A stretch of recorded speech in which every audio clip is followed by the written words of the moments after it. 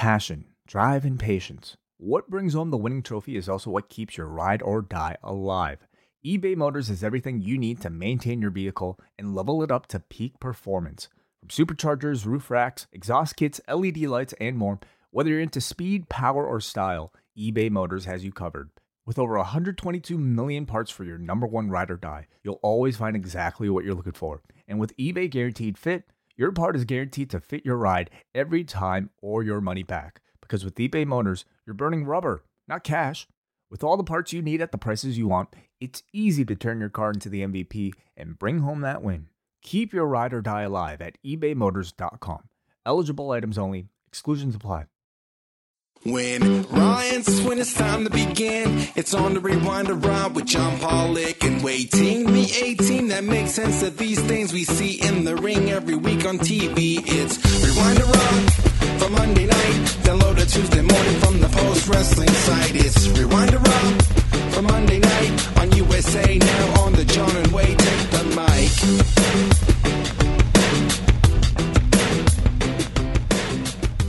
Hello, it's Rewind to Raw. I'm John Pollock, joined by Wei Ting. Another week here at Post Wrestling. How are you, Wei? Hey, John. Doing well. How are you? I'm doing great. Okay, I'm trying to read that one. Yeah. What does he really mean? I don't know. That's for you to interpret, I guess. I think it's a good 7 out of 10. Yeah, sure. It's my interpretation. Yeah, we'll see how it is in 90 minutes or so. But you had a nice weekend? I think so. I'm sorry. I'm really bad at remembering my weekends. Everything honestly kind of blurs and blends together right now. So, I'm well, then that's a good weekend. There's not something terrible that's coming to mind. Like, oh, I don't have weekend disaster. I don't have weekend activities anymore. You know, like every day is sort of a weekday. So, I guess my parents visited. Oh, that's nice. So that was nice. How's Wing doing? He's doing well. I miss him. Yeah. Oh, he can come and visit you too, if you want. Was he asking? I'm sure he was asking about me. He was not asking, no. Oh. But he does ask occasionally. Yeah, he asked about like your kids actually. Oh, does he? Well, that's very, very nice of him. Yeah. Does he like being a grandfather again? Yes, he loves it. He really does. Yeah. And like, you know, with like his 2 prior grandchildren, I suppose that like they're teenagers now. So, wow. It's been a while, and you know, they also kind of grew up outside of the country. So this will be the first one that he'll actually maybe see a bit more often. See, he strategized you. He was going to like go through the whole process of becoming a grandfather, and then he was going to miss it. But then he knew he had Wei down the line as his draft pick down the road that was going to bear children at some point. Something tells me there wasn't much planning in my creation. So, well, we have lots to get into today. We have Raw to talk about. I'm so sorry I started the show like this, but nonetheless, we have much to discuss from tonight's episode of Raw, where it seemed that we are going against 2 NFL games. So to combat that, we are going to put as much wrestling in the ring as possible. We just had long wrestling matches for the most part on Raw. And Dexter Lumis. I suppose so. Did it feel that much more than usual? I'm curious to know, like, what the in-ring content these days of Raw is compared to, the prior regime or tonight's episode compared to last week's. I mean, it's certainly gone significantly heavier, I would say. It would be worth looking at. But like tonight's matches, like we had 5 matches, 20 minutes, 13 minutes, 15 minutes, 17 minutes, 15 and a half for the main event. 5 minutes stretched over 3 hours? 5 matches over 3 hours. Sorry, 5 matches over 3 hours. Yeah, I just asked because, like, you know, on Grand Slam, they've announced, I believe, 5 matches. And that'll be 5 matches 2 hours. For 2 hours. Yes. Yeah. So, and then 8 for Friday. 8 for Friday? Rampage has 8 matches. Oh, it's a 2-hour show. Yeah, yes. Forget Rampage. Just 2 hours. That's crazy. I would love to see them try to program 8 matches in an hour in AEW. That would have been, I mean, they do it on Elevation. Yeah, maybe even more than that. Sure. Yes. So this week we are going to have a show right after both nights of Grand Slam. So we can let people know, Rewind to Dynamite, normal time, 10 o'clock, we'll be on the air discussing that show. Friday night, though, we will be on an hour later to accommodate the second hour of Rampage. I know everyone has demanded 4-hour Friday nights in case you want to do anything else. So we will watch the shows on Friday, and then we will go live for all Post-Wrestling Cafe members at midnight Eastern. It's going to get crazy. Cafe After Dark at midnight as we go into the early hours of Saturday morning. Maybe Brandon himself will give us a call at 2 a.m. I will actually have weekend plans this week because I'll be recording Rewind to SmackDown on Saturday. That's right. Yes. So that will be happening on Friday night. But the big one for Cafe members is Tuesday. We are going to be chatting about Starrcade 1995. What is Starrcade 1995, you ask? It's the show that Way's going to be watching once we finish Raw tonight. Well, actually, I did spend some of my weekend watching it. And, wow. And I'm about halfway through the show. And this is a very special show, John, because it is WCW versus New Japan Pro Wrestling. I have a lot to say about this show. So do I. It will be saved for Tuesday. So you still have the second half of the show to watch? Pretty much, yeah. Oh, is the best yet to come? No comment. I just don't know how you top, the incredible xenophobia that WCW was able to present in Japan versus the world and every. Well, wait, let's not say anymore. Let's get together on Tuesday, and you know what the cafe is going to be serving? You know what you and I are going to have as we do this review? You and I are going to celebrate Starrcade 95 by having some Otanis together, okay? So that is what we're going to look forward to. Some official Otanis, as Dusty Rhodes dubbed his alcohol of choice for one specific New Japan junior heavyweight that was on this show. So all that and more to come. Dusty Rhodes calling New Japan and Bobby Heenan exporting Japanese culture to an American audience. That's what you get to look for. And Tony Schiavone is traffic cop in the middle of this just odd event. So that is Tuesday. Also this week, it is the much anticipated return of the wellness policy. What are you three going to be discussing on Thursday? Well, I actually won't be properly on the show, John, but I will be dipping in as a passive observer. Okay. But this week, it'll be Jordan Goodman leading the charge with our man, Neil Flanagan, and the two of them will be spending the episode talking a bit more about a career-focused episode. He actually sent me a little bit of a sort of a live read here. A spoiler? I don't want to say spoiler. Live Thursday, September 22nd at 3 p.m. Eastern Time, Jordan and Neil will be exploring the concept of career in 2022 and beyond. Dreams, money, jobs, education, internships, mentors, entrepreneurship, side hustles, and so on. They'll be using Seth Godin's Linchpin as a jumping off point, but there's no need to read the book to participate live. This is a book that Jordan has wanted to discuss for quite some time. And in fact, it's really helped him, I think, find his,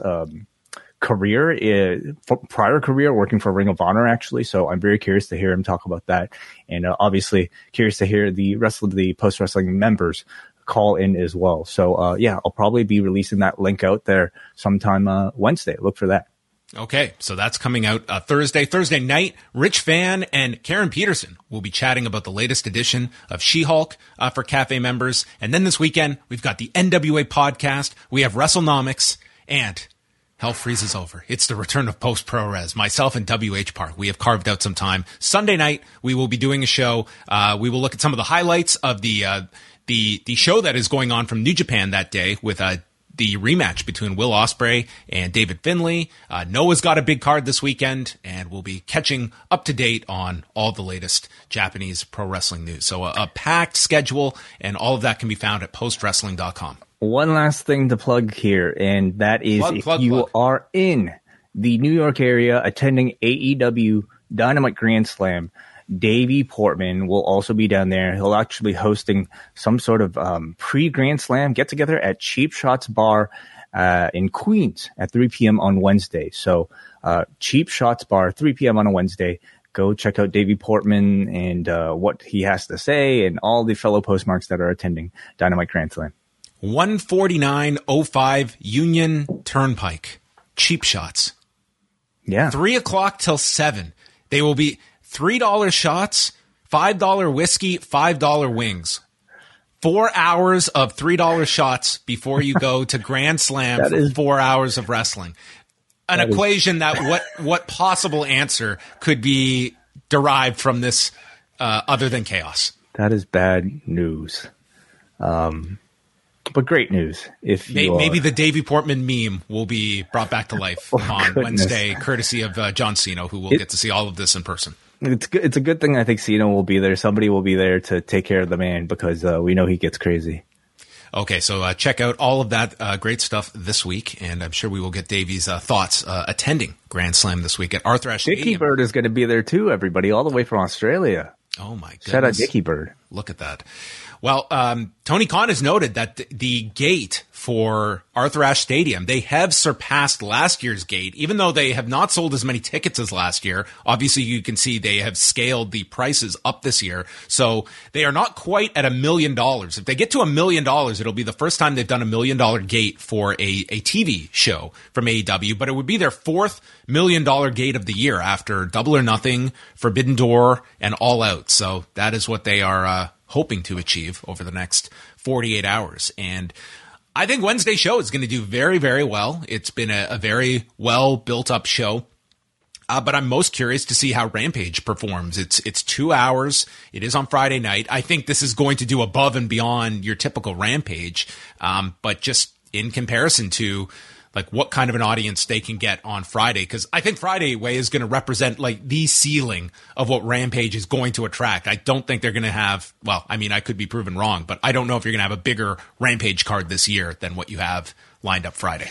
I'm curious if like, the extra hour might actually downgrade the overall rating by a little bit. But it's a good card on Rampage. I still don't know if it's hitting like that must-see level. When especially at a time now where I think people are kind of conditioned to like do something else on a Friday and then maybe watch Rampage on PVR. But we'll see. I think it's a stadium show that they're booking a lot of matches for anyway. And to me, you probably just record that and throw it on Rampage as a bit of a bonus. Yeah, just looking. So Wednesday's got Danielson Moxley, the tag title match with Swerve in Our Glory and the Acclaimed. Tony Storm, Serena Deeb, Athena, and Britt Baker for the women's interim title. Pac and Orange Cassidy and Claudio versus Jericho. All title matches on Wednesday. And then Rampage, the Friday night portion, has Sting and Darby against Buddy Matthews and Brody King. Eddie Kingston, Sammy Guevara. The Golden Ticket Battle Royale. Jade Cargill and Diamante, which I think, your belief is this will be Trina in the corner. I mean, no one else has said that. I mean, I have no idea who the OG baddest bitch from the 305 could be, but sure. Well, I'll throw my guess in for Trina. Ray Phoenix, Jungle Boy, Hobbs and Starks, Wardlow and Samoa Joe against Tony Nese and Josh Woods, and Action Bronson and Hook against Matt Menard and Angelo Parker. That is a lot, even for a 2 hour slot, even if you'll have some quicker matches in there. A lot of those will be short matches, but honestly, like you're reading that off that card, Action Bronson and Hook are the biggest attraction to me. Like they would be the reason I would be tuning in. Yeah. My guess is they put Sting on last. That's my guess. Yeah, that's possible too. I guess there's a few possibilities. You could do Kingston and Guevara, but I could see those two being the two options to close out the show. But maybe they figure, you know what? Action Bronson. He closes the night with Hook. I mean, it'll be interesting to see how much energy. I mean, it also doesn't matter because it's a tape show. They could sweeten the audio if they really wanted to, but they might not need to. But they tend to put the main event like off the top. Yeah, I am sure you'll have something. Well, it'll be. I mean, you've got a battle royal to throw in here. You've got a lot of options to play with. But yeah, that is 4 hours for those attending Arthur Ashe Stadium, and we move over to Survivor Series, which will now be Survivor Series War Games, which I almost wonder if they'll just take the MP3 file of William Regal and they can just put it into the video package. They do own it. They could use it. So they announced today through the Ringer that they will be ditching the Raw versus SmackDown concept, and in its place they will have 2 War Games matches, a men's and women's match. And on top of that, Paul Levesque was interviewed by The Ringer, and when he was asked about a trademark of War Games being blood, His answer was, the world has changed. The world has evolved. I don't think it's necessary. There is still blood in WWE, but there are medical personnel to check on wrestlers if there is an inadvertent cut. If we have talent that gets cut open, usually you'll see them roll out and they'll get looked at and make sure that nothing's dangerous. I'm just of the opinion now, given the state of the world and the pandemic, and at the end of the day, what we do is dangerous enough without intentionally making it more dangerous. Yes, we did feature bleeding for a long period of time, but we've changed that practice and it's irresponsible to go back. Mm-hmm. And that seems like a very specific edict that Paul Levesque wants to maintain, and another like differentiating aspect from AEW that is not shy about using blood. Right. Yeah, whereas AEW, I think in recent years has kind of made a name and really embraced the fact that they are blood and guts. And I'm sure we'll see blood on Wednesday's show. I'm sure that at some point we will get blood on Wednesday. Yeah, I mean, nothing really changes here. This has like always been the company policy. They've been a bit more relaxed about it, and I think in recent years. But and certainly with Brock Lesnar versus Randy Orton, let's not mention about let's forget about that one. But for the most part, Hunter's like biggest matches like during his heyday. I mean, he was never shy about incorporating blood for a lot of his big matches. Like even once the edict had been in place. No, I'm talking about more when it was just, it was when it was fine to do it. Yeah. I mean, I think it's the right thing to say if number one, your company has chosen to be in this position. And number two, I think if you're a large, like multi-million-dollar corporation, I actually feel like I wish more wrestling companies would actually take the stance.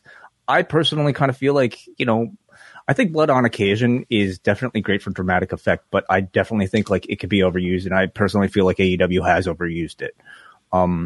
I think you only bring it up for like, obviously like when it's a story that really demands it. But it is dangerous. Like I think we're ignoring, like because we're so used to it that this is not something you get in most art forms or pieces of entertainment. People just swapping blood willingly, voluntarily with each other. Yeah, for performance. There certainly is that, and I feel like I definitely feel like that is kind of the side I am on, especially when you saw the very first Nigel McGuinness documentary that he did. And just talking about the fact that he was not going to be in any ring where they were cutting themselves, and there is that concern that comes with it. At the same time, you are promoting these matches, and this is always a common complaint when War Games comes up, when Hell in a Cell comes up, and I think for a portion of your audience, I don't think blood is make or break. But if you came up, and War Games very much plays to an audience that came up on Jim Crockett Promotions, where this was introduced and popularized, and these were bloodbaths a lot of the time. So that's sort of what they equate with like your big cage match blow off. To a section of the audience, and I would contend, a section of the audience that I think is that they're not necessarily trying to attract. The NXT War Games that have taken place, they haven't had blood, and have people really complained too much about those? Like from what I gathered, they were always pretty critically well received. Yeah, they were totally different styles of matches where it was, you took the roof off and you introduced, different stuff like that. I don't think blood is necessary in these matches. I think you can do them in a compelling way.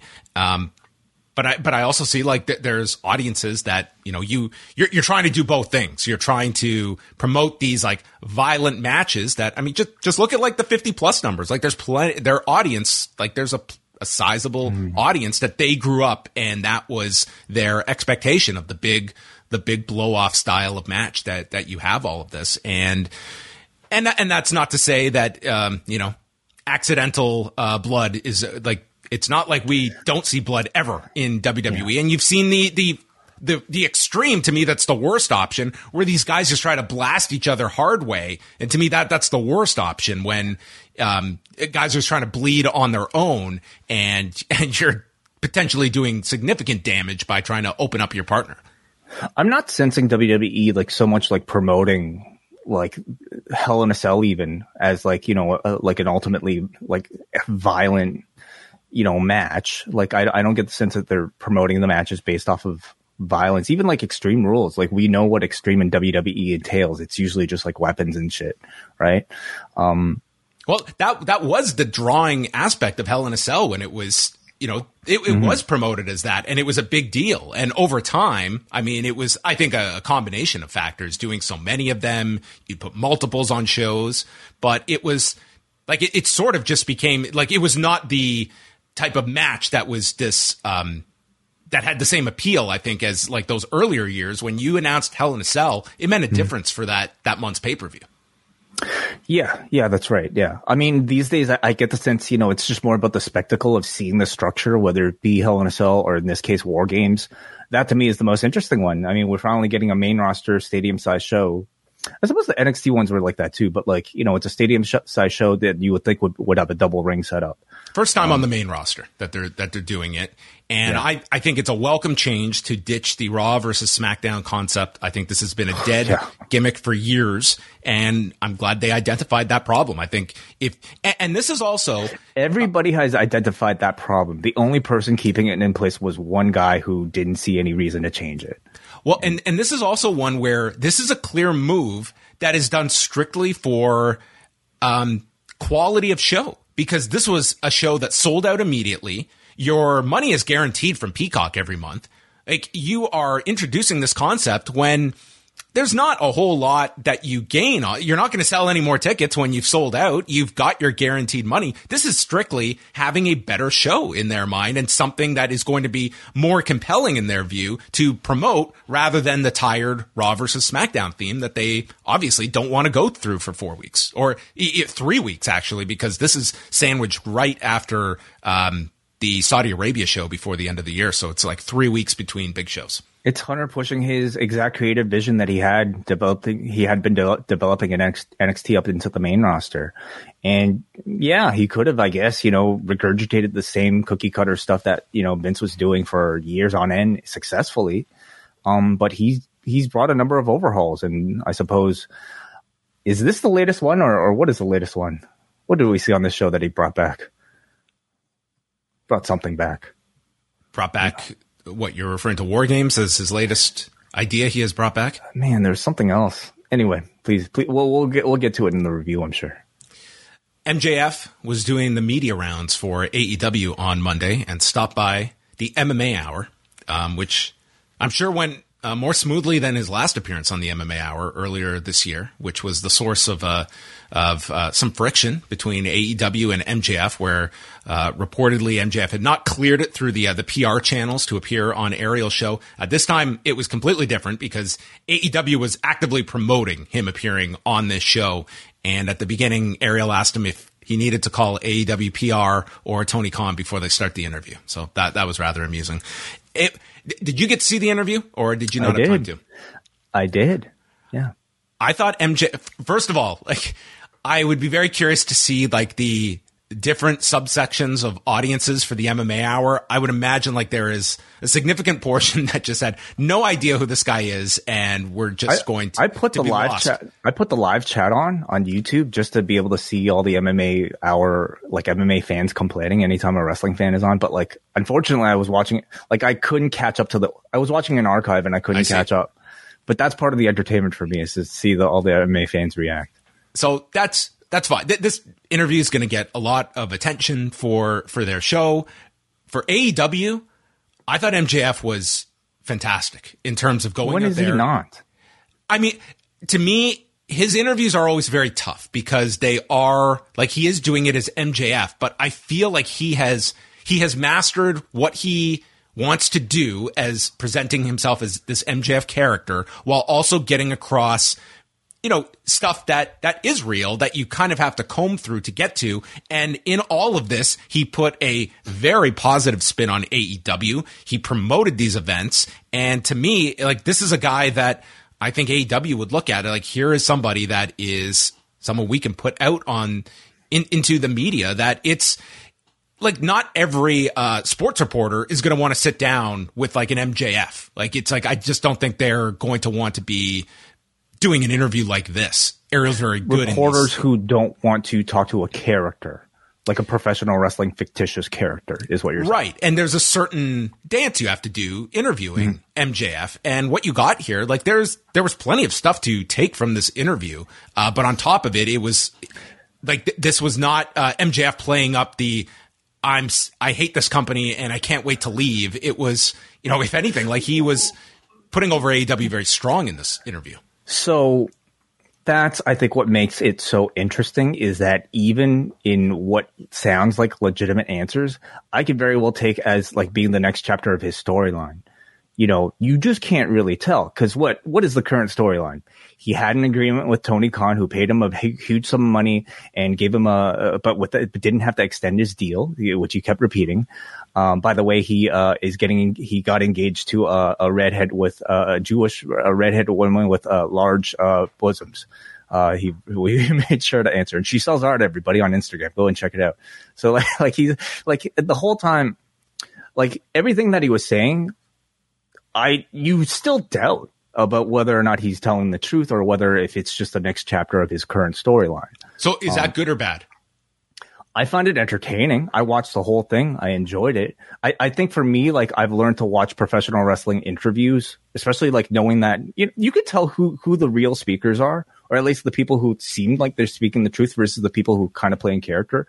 For me, like I watch MJF interviews just watching the performance and enjoying the performance and being entertained. You know, I don't necessarily take as fact that he got all this money without signing a contract extension. I kind of put no weight on it.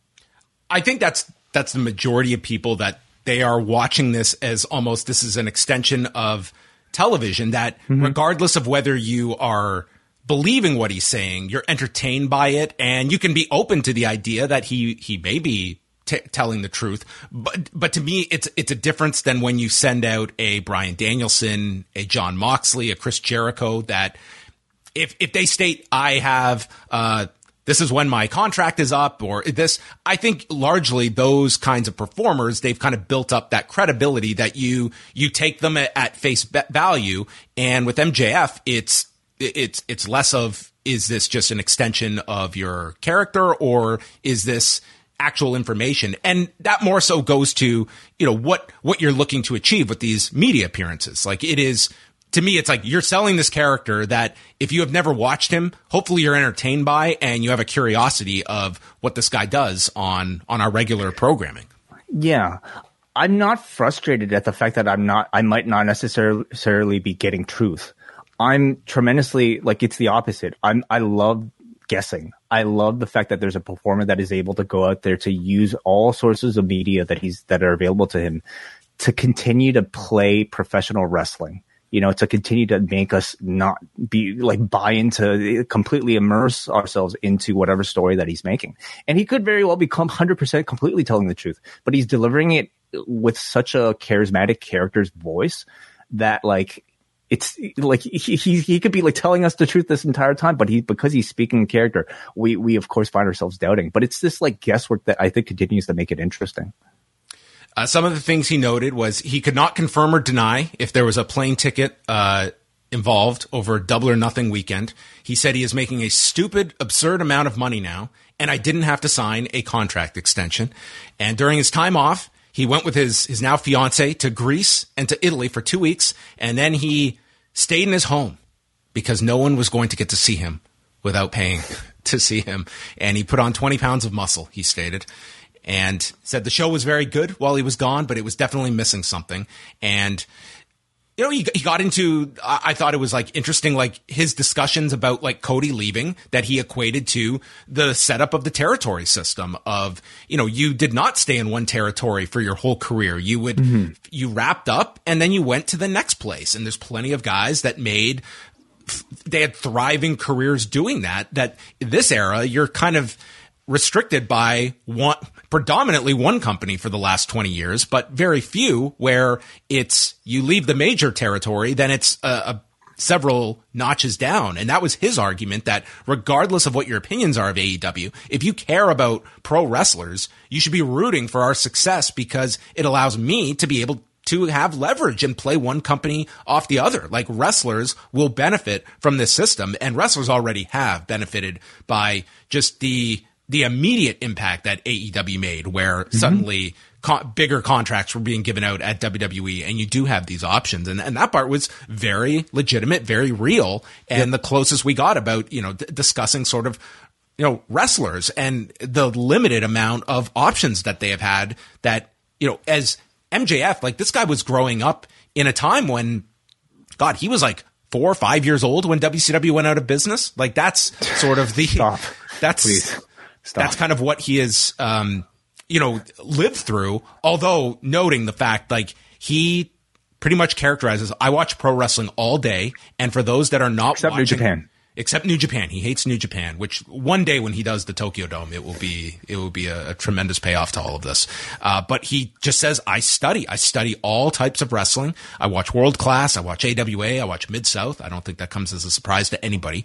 And, is somebody that just lives pro wrestling and how it can benefit him. So despite his age, obviously, like, a significant, I think that any performer should be, you can take bits and pieces from many different avenues, and it doesn't have to be professional wrestling, but it's your direct pipeline that can be of great influence for stuff that your audience is not going to be familiar with, or very, very few of them are, that you can make your own.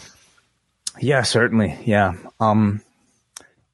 I don't know if, like, anybody told him to watch that stuff, or if he just happened to, like, have that natural interest because, he's that much of a nerd or that much of a student for all this stuff. I get the sense he's just very exceptional, especially for somebody of his age to, like, be that studious about this. He's obviously incredibly passionate about it.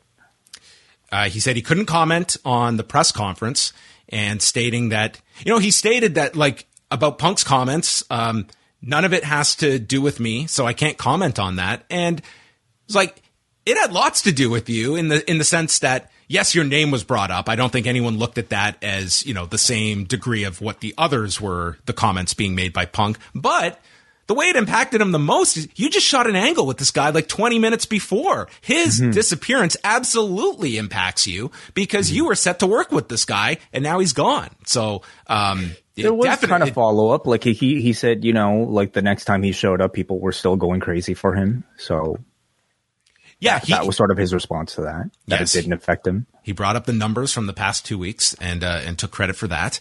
And yeah, he was asked if he had seen the fight, and he couldn't comment on that, where he reportedly is a neutral witness to that. So he is obviously not going to talk about any of that. I thought he handled the Vince question well too. I think, what is it? It was Ariel. Ariel asked him, like, about leaving. I thought that was a very interesting question, and more so, the way he answered it. Like, 95% of people in his position would have just given all the, and in his character, he could have just blown all the accolades towards Vince McMahon. And instead he paused, and it was like, he didn't just give some glowing endorsement of Vince McMahon. He acknowledged, yes, this guy's had a stellar career, but there were some unfortunate things that have come out about this guy. At the same time, I thought that was very notable that he felt the need to, not just paint this wonderful portrait of Vince McMahon that many wrestlers in his position are doing, and just completely excusing what has come out, as if that somehow is not attached to his legacy, which is,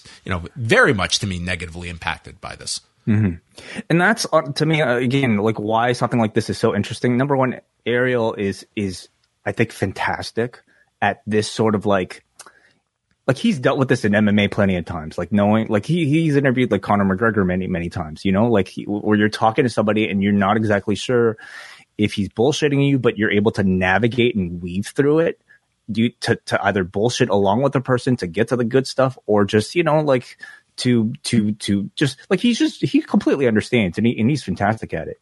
But it's also like, for me to see that, like, how MJF is able to navigate when Ariel throws in things like, what do you think about Vince McMahon retiring?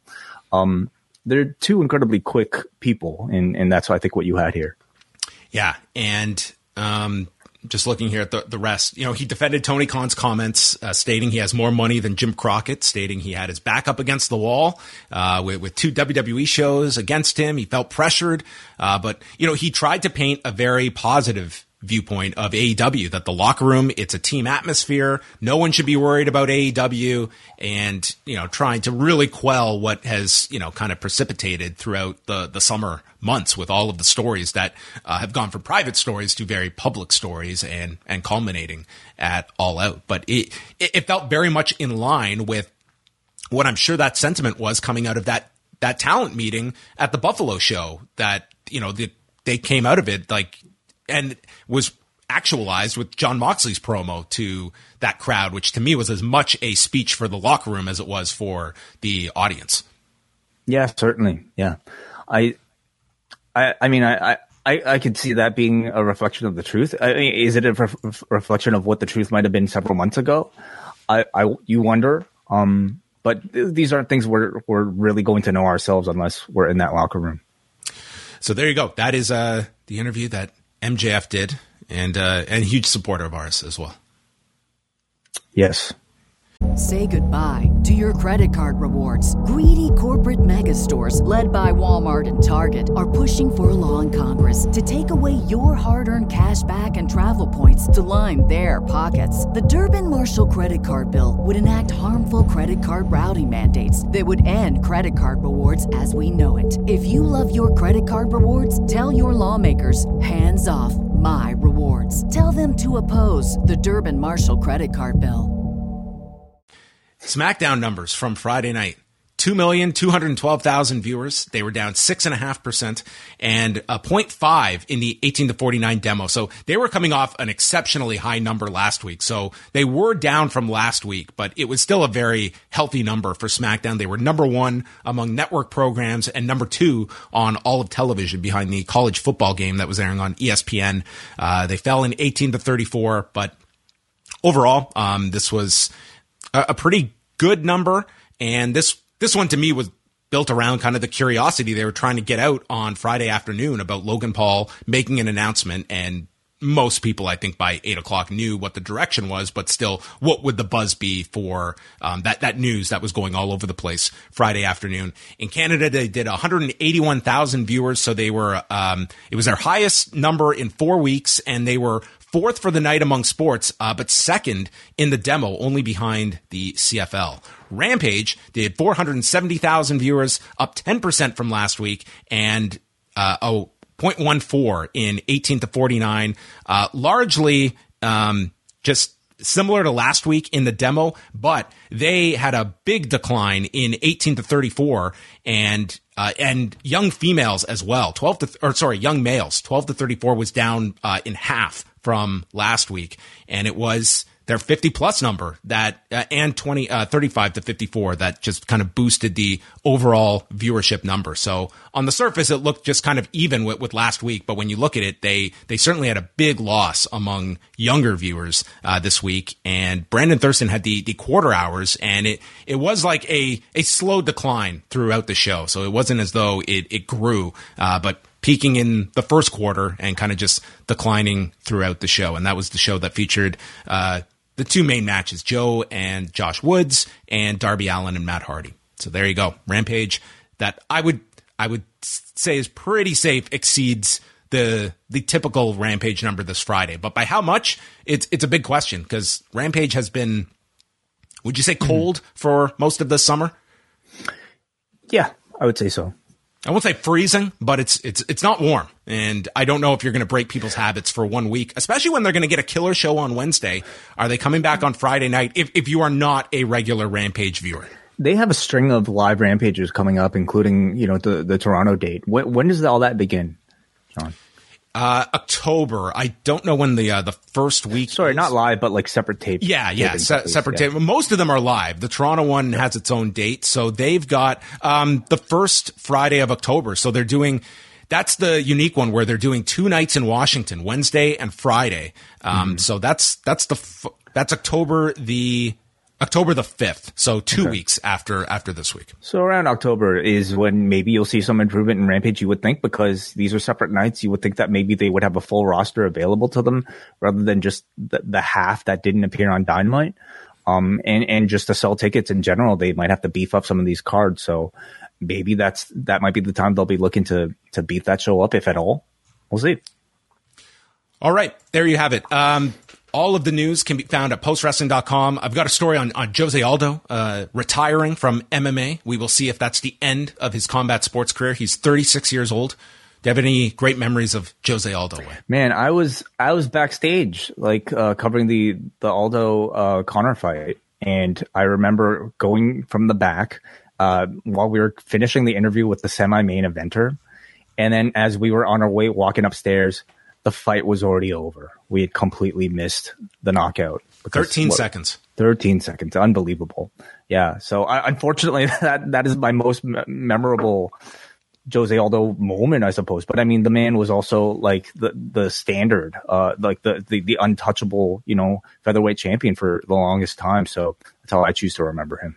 He was unbeaten for a decade before that Conor fight. And, the Conor fight, it's going to be maybe just because of the amount of buys it did. It's going to be a famous fight linked to him. But to me, that does not tell the story of Jose Aldo's not career. At all. I mean, from watching him throughout WEC, where he was just the phenom. And, when that fight with Uriah Faber, when Faber posted his photo. This was the original, day after photo that is so popular now in pro wrestling. But when he posted that photo the next day of his leg from those leg kicks, it was one of the most grotesque things. Like his leg, it was like two legs had been just mounted together. That's how just swollen. He kicked his leg from out of his leg. He kicked his leg from out of his leg. It was all purple. It was just the most gnarly looking thing ever. And from that moment on, Jose Aldo's leg kicks, which he kind of got away over the latter portion of his career, but those leg kicks were just incredible. And then, coming to the UFC, having the run that he did. If you go back, his second fight with Chad Mendes is one I will always remember, of him winning in Rio and then just charging into this crowd, and they're losing their minds for Aldo as well. He had the fight with Mark Hominick up here at the Rogers Center. Oh, how could I forget? Of course. Yes, which was another very graphic image of one of his opponents with the hematoma that Mark Hominick had on his forehead as well. So a legendary career for Jose Aldo, a Hall of Famer. And yeah, he's still only 36 years old, which is remarkable when you think of how long he's been fighting. Well, I hope he has enough money to enjoy the rest of his life without thinking about work at that age. He should, hopefully. But, that's one unfortunate part that I think we will look at many of these fighters, that whatever they made, it was not enough during these incredible years of revenue. But there you have it. Big story up at postwrestling.com on Jose Aldo if you want to check that out. But now we shift focus to Raw, which tonight was going against the Bills and Titans on ESPN. And then the Vikings and Eagles were starting an hour and 15 minutes later on ABC. So for about 90 minutes to 2 hours, depending on how long the earlier game went, they were going against two NFL games, which is very rare that ever happens. So I don't know what impact that's going to have, but you're talking about, 4 fan bases instead of 2 on a Monday night. So we saw what the impact Monday Night Football had on Raw last week. This week, it's kind of compounded when you have 2 games going against them. So. And do you think that played a part in them starting off the night with the biggest match, I would say, that was promoted? Yeah, I mean, it was kind of curious to see they started with that. I would think so, because the game on ESPN had already started, but the ABC game wasn't starting till 8:30. So maybe that was the idea. Let's get our biggest match into the ring. And it went pretty much the first half hour of the show.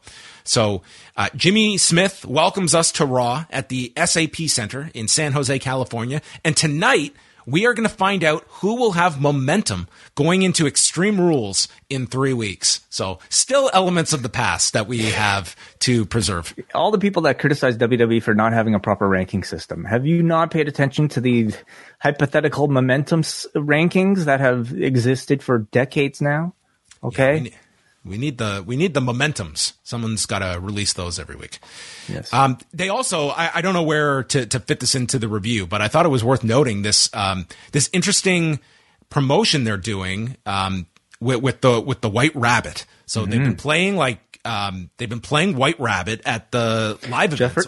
An a cappella version of Jefferson Airplane's White Rabbit. Yes. So they played this at SmackDown during one of the commercial breaks, and then they played it again over the weekend at a house show. And I think this is a really cool deal where you're getting like fan videos like going up of the song, and then they went not even that, like Monday. even like I don't know, like this must be somebody in there actually leaking it, but it's like the test foot, like when they play it during the test in the empty arenas.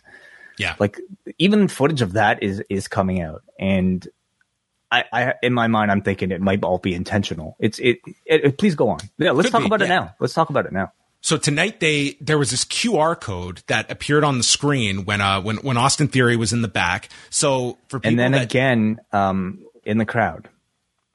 In the crowd at 9:23, a man walked by with. Oh, okay, that part code. I missed. Okay. So if you scan the QR code, it took you to this video where it's a game of Hangman, and it asks who killed the world, and you've got the White Rabbit guessing letters that leads to the answer you did, and then the flashing 9:23 that would presumably lead people to Friday, September 23rd. Yeah. In addition to 9:23, like the time today.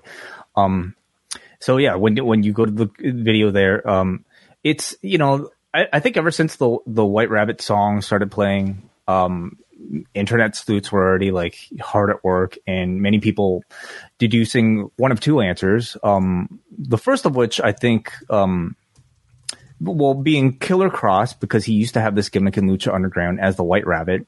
But the second being Bray Wyatt, because anytime spooky shit happens in the WWE, people think it might be Bray Wyatt. This time though, I think there is actual, credibility to those guesses. I think it's really clever to make like Karrion Kross just like misdirection. Like it doesn't make any sense for this to be some Karrion Kross deal, but it's very smart to lead people in that direction to try and, get them off the scent.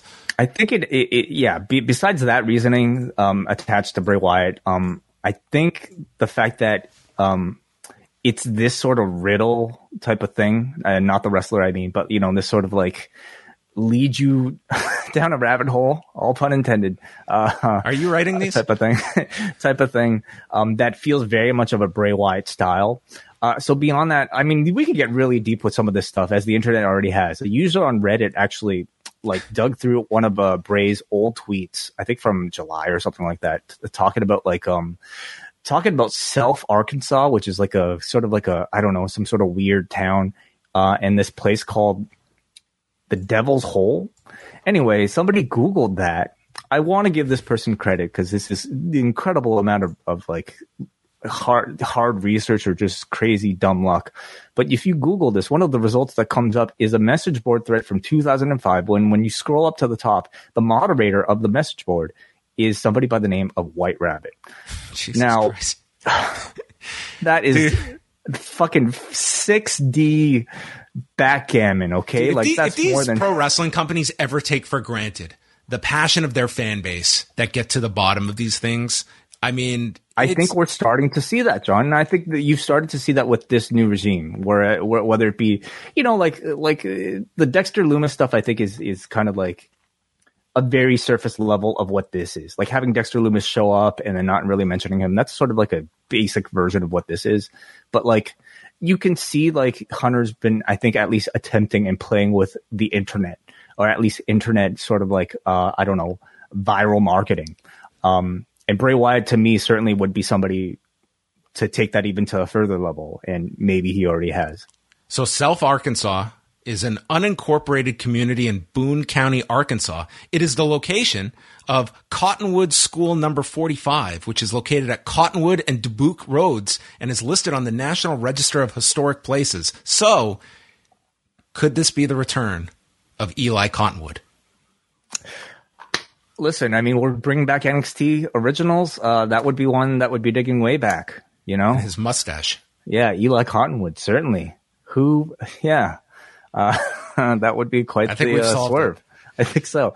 Yeah, that person on Reddit, his name is Gentleman's Bastard. So all credit to him. And then, there are several other clues that would hint towards Bray, including this one credit. I credit to John Cena, who said that "Come with me" was one of the lines that was listed. It's apparently one of Bray's final words in his final FCW promo. Oh, so maybe Puff Daddy's coming with Jimmy Page or without. Exactly. Puff Daddy managed by Jimmy Page as a new wrestler. Yes. Like following in Action Bronson's footsteps. With Eli Cottonwood. I think we've pieced it all together. Overall, though, like regardless of like getting into the weeds of all this, I love this type of thing. And me too. I like doing like, these things that kind of send your audience, as small a number as maybe that are going to this length, it's on not this little that scavenger small, hunt. John, it's not that small. Like that I'm saying are doing this detective work to this level, dude. Okay. That are going into this. Is what I mean. Like exactly. That's it. It's like all you need to do is cover like a percentage of your audience, and it will spread among the audience that is most going to appreciate this when it comes. And it just builds anticipation. That's essentially what you're doing as a promoter. You're building anticipation and finding the most state-of-the-art ways to do that. What do most of us who are like MCU fans do after every single episode of one of these Disney Plus shows? We go on the internet and we watch endless amounts of stupid Easter egg videos where people fucking like they microscopically enlarge the most stupid, meaningless detail. And half the time they're actually right. They actually find stuff. Yeah, but some of the times they're plenty off the mark where people are just, he was wearing the color red. So anyone that knows what the color red is obviously a callback to the loss of his father who bled blood. And it means the father's alive. Like that is definitely the case. There's some crazies out there that just but half the time, and maybe even a quarter of the time, they're actually right. And I think for years we've been begging for professional wrestling to treat its audience with that same level of intelligence, or at least, I don't know, playfulness. It engrosses you in the material. It creates so much, I think, positive buzz online. And it just like, it keeps you guessing, which is what professional wrestling should be doing, and guessing in a good way. Leading QR code. What nerd is putting a code on his phone? What does QR stand for? So we start off the show with Bobby Lashley. Is Vince at home pointing his phone onto the screen, trying to zoom in on what's in the background? Does somebody have to explain to Vince what a QR code is? Is he watching Raw anymore? Has he logged into Peacock yet? Has he figured out Peacock? That would be. He probably can't remember his password. He probably has to call Stephanie for his password. Would he have had a password to begin with? Like, why would you even have a Peacock account if you're Vince McMahon? You're not coming home to watch your show. Oh, don't you want to see how your product that you're paying for that's making you money is serving? Like, I have a Patreon account to see how our Patreon is acting. I mean, I just don't imagine he would be one that would, like, you're there. You're watching it. You've probably got it set up at the office or something. I don't know if he's coming home and would have his own account registered and all. He might want to dig back into WCW Starrcade 1995 once in a while to see WCW versus New Japan Pro Wrestling, Japan versus the world. Yes, and then get Ric Flair's comments on what he thought about that main event. All that to come on Rewind Away. So let's just say this is Bray Wyatt. I mean, I think this is a good sign, okay? Because we've seen two versions of Bray Wyatt throughout his, time into the WWE. We saw, I think, the ultra cool, like, brilliant idea. To me, like, Firefly Funhouse against John Cena remains one of my favorite things that WWE has ever done because it operates on a similar type of level. But then there's also the House of Horrors Bray Wyatt, which what happened there, I don't know. The Alexa Bliss bleeding from the face Bray Wyatt, which, I mean, we still don't have much of an answer for. Oozing oil. I mean, like, there's just like. But then it really hit its peak when him and Braun had their underwater adventure and they recreated Waterworld. Remember that? What? They were in the swamp or something. Oh, yeah. Fuck. Like, there was so much good stuff, but then there's way more bad stuff. So is this going to be like, what is Bray Wyatt going to be like under a different regime? what was always the issue there? What, like, you can always tell there was maybe some like beginnings of a great idea, but just like the follow through would typically just be completely awful. Is this going to be in the hands of like creative ideas that like they are in sync with one another. I don't think that Bray Wyatt had that on the main roster, and that's despite some wins. Like, you look at that first time he came out and like that SummerSlam match he did here in Toronto, and it got over so big with the entrance. Great win. It was fantastic. But then you had, fast forward just 2 months and he's doing the Hell in a Cell thing with Seth Rollins. That was just a debacle, as they're just one of the most embarrassing endings to a pay-per-view I can recall in WWE. So, I mean, it was highs and lows, and I think it's got to be a collaborative process because no performer is coming in with carte blanche as much as I'm sure Bray Wyatt would want something like that. Like, you have to be able to collaborate with someone that understands like the character and how it works in this world that we've moved away from a lot of these characters as well. Like, there is a way to do them, but you have to be able to weave them into this same world that possesses a Seth Rollins and possesses a Bobby Lashley, so that it's not this, tune-out factor that, some of Bray's programs became. Mm-hmm.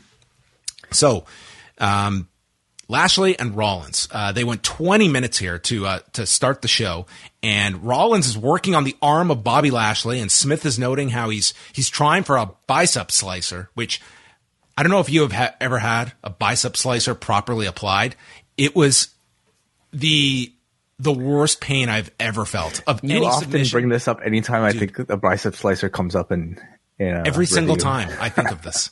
I just think it would be a tremendous finisher if people realize what's worse, like a joint lock or like a muscle lock for you?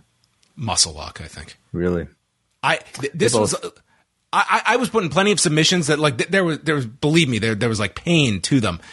Bicep slicer was another level. Like it just literally felt like someone was sawing through like my arm. That's what it felt like.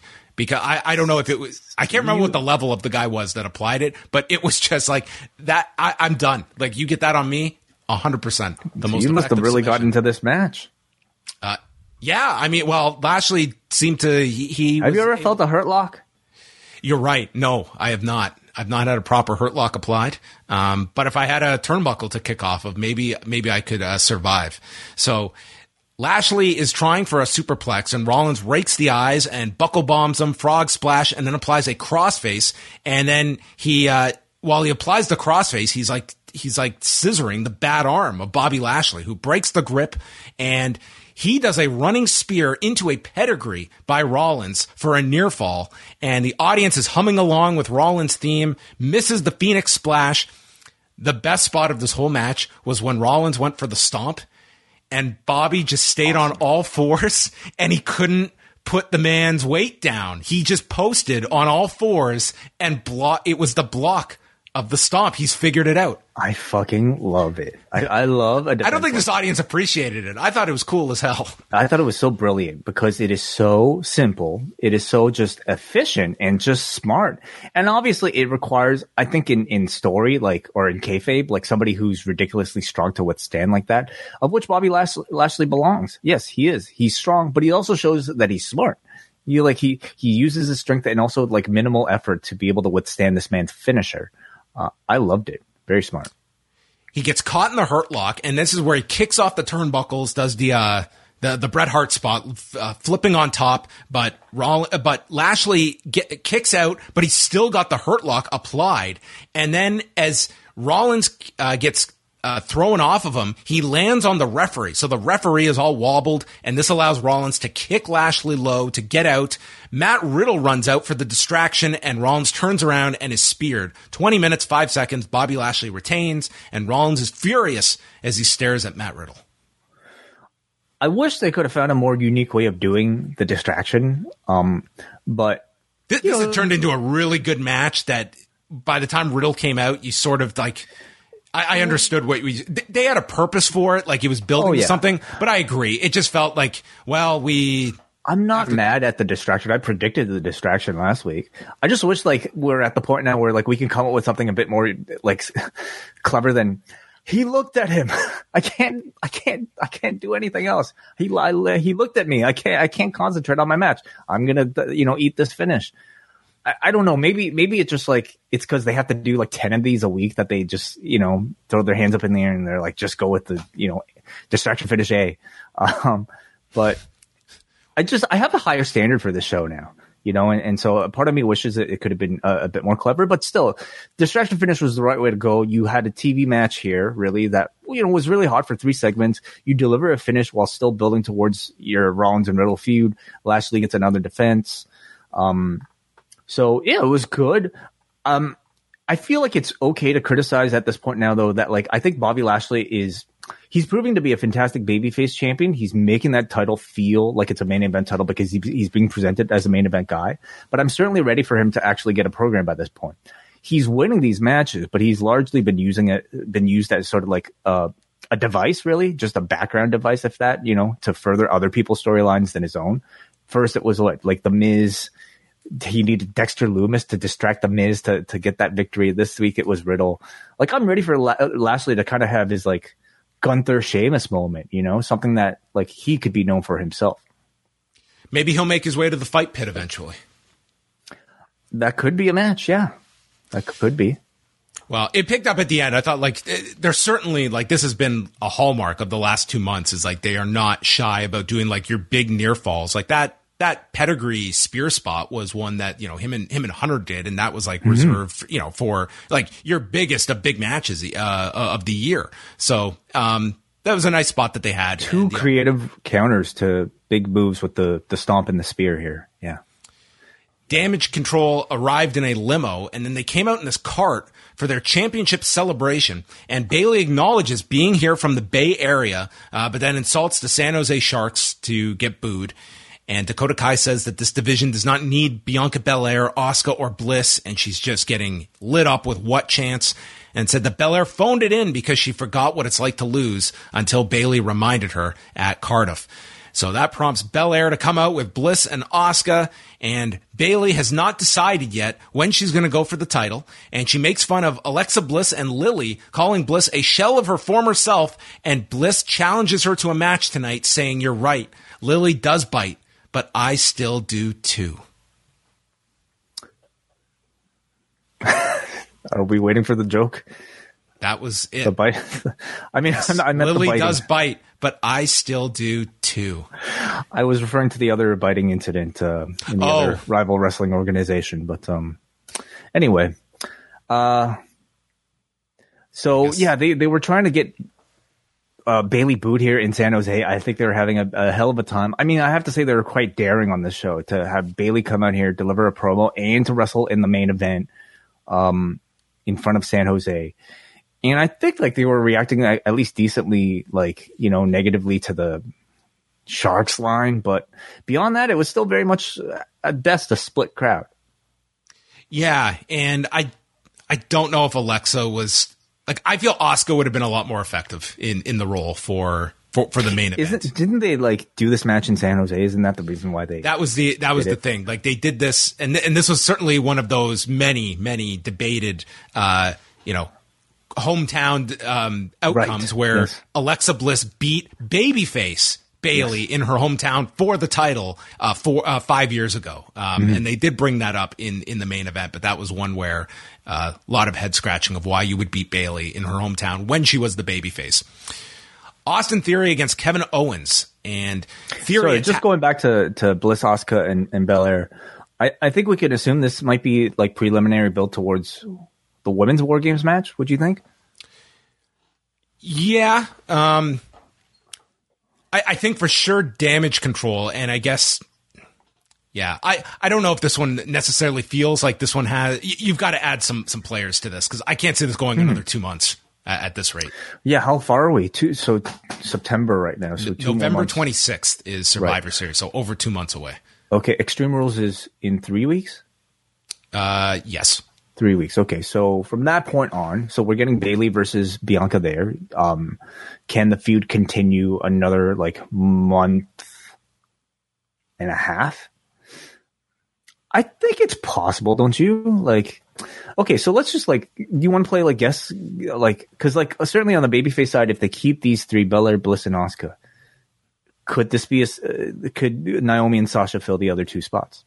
I mean, if you look at this, is this big enough in the sense, are you going to do a War Games match without some of your, like a Ronda, without a Charlotte, without, some of those names? They could be in it. Well, that's what I'm saying is like maybe this gets... Sasha and Naomi, I think would more than... I think that would be certainly like that being Boston. I think that would be the target if you're bringing back Sasha to build up to something, whether it's in the, she's actually wrestling on the show, whether that's when you hold off the return until, like, I think the idea of having her wrestle on that show would be what I would be aiming for. Yeah, I mean, I think they're almost like they're perfect to pair with the babyface side. You have Bayley and Sasha possibly meeting up in the ring, in a War Game setting. Sasha teaming with Belair would be interesting as well, and it's all Boston. Like, it could be that would be my guess. Maybe I like that idea a lot. Yeah.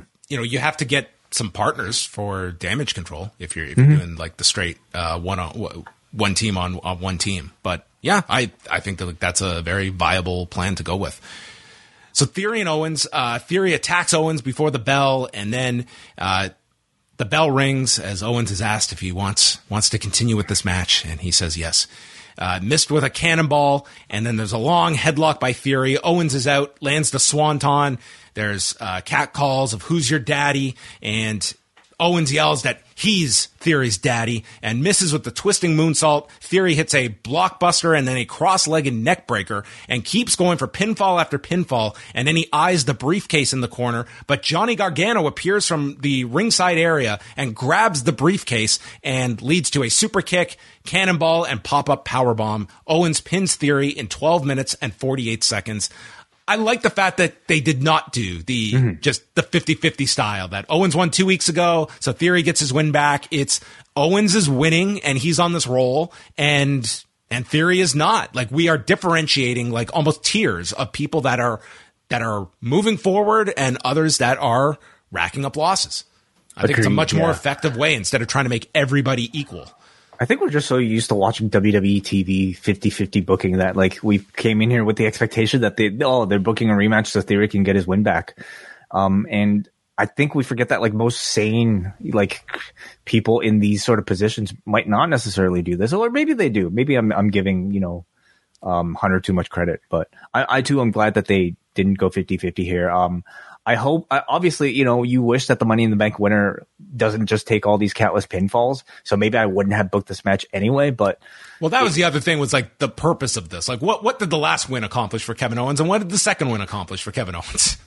That's a great point. Yeah, I think that's the next step of like, you do want to make these, you can't do this up and down the card, but I think your key matches, like, it should be like, he has advanced and this is what he is working towards, and this win should bring him closer to whatever that destination is. It just felt like they needed another win for Kevin Owens, and they needed a reason for Gargano to, build some heat on Theory, and they just put these two together despite the fact that they both had a match the week prior. And then Gargano dropped the briefcase onto Theory. Kevin Patrick interviewed Riddle and said, "You arguably cost Seth Rollins the match, arguably. And Riddle's going to continue to hunt him every day until he gets his rematch. And tonight he's going to help Ray get some sweet vengeance on Judgment Day. The guys that dress like the goths in South Park." I'm not up to date on South Park, so I'll take it for it. The goths are from like the 90s, I feel. Okay. Well, maybe early 2000s. Yeah. They recap the Reigns Logan Paul press conference from over the weekend for November the 5th. And then out come Butch and Ridge Holland for a promo to build up their match with the Usos this Friday, and they get cut off by the Street Profits. Have we heard Pete Dunne as Butch speak on the main roster at all up until this point? Had he said any human words up until this point? Yeah, this would be the first time English came out of him instead of the wild beast. The wild dog has learned to speak human. Yeah, he's domesticated. So they get cut off by the Street Profits and state, you haven't beaten us yet. So we get the impromptu match between the two, and Butch is stomping on the arm of Dawkins, and as he's in control, Jimmy Smith, not letting go of the pass, states that Butch is foaming at the mouth. Yeah, or like, is somebody throwing these lines in? Like, I mean, he really did have like a gob of spit on his mouth, so maybe. Well, maybe it was an accidental observation from Jimmy Smith that just ties it all together. We come back from commercial, and Ford's arm is being bent, so Smith just says, "Welcome back to agony," which I can't tell you how many Monday nights I said those words to myself as I sat down at 8 o'clock. Butch has a triangle on Dawkins, but Dawkins lifts him into a super blockbuster by Montez Ford, and Ford then hits a tope con hero onto both men. They go for a super blockbuster to Holland, but it's stopped when Butch snaps Ford's fingers. They double team Dawkins as Holland lifts him up. Butch hits a kick into Northern Grit, and they pin him in 14 minutes and 40 seconds, going into the tag title match on Friday. I didn't get the booking of this match whatsoever. You have just turned the Brawling Brutes baby faces coming off of the Sheamus Gunther match. So you're going to put them on Raw against the most over babyface tag team on that show without Sheamus. You know, so they come out here. It to me, like, it felt like the first time I'd seen Butch and Ridge without Sheamus. And it's very clear at this point, like, Sheamus is the key to their babyface reaction that you got on Friday. Because without Sheamus, I don't think this crowd really gave too many shits about these two. And on top of that, you had the Street Profits for them to contend with. Why would you do that? And then throughout the match, they kind of wrestled as heels. And then, like, the Street Profits are doing such spectacular finishing moves. And their move is what? A power slam with a kick. I mean, it's cool. It's like realistic, I suppose, but you can't compete with the dude flipping, like, you know, onto another man's, on a guy's shoulders. So I thought this was like really ineffective for their Usos match coming up on Friday. Well, when you go through the Rolodex, I mean, you don't have a whole lot of babyface teams to put in this role to kind of just. Or the Los Lotharios. I mean, you could have, to your point, yeah, they obviously wanted like a babyface team, but you're right. It would have worked better for just a heel team, but I guess maybe they just wanted they didn't want a level of, like, you're already putting Holland and Butch out there that are not your biggest stars, and Los Lotharios are, you know, that's maybe not the most appealing two-segment Well, then how about a three-way? With Los Lotharios and the Profits, so that at least, like, the Brawling Brutes wouldn't be the most, you know, hated group on screen at the time.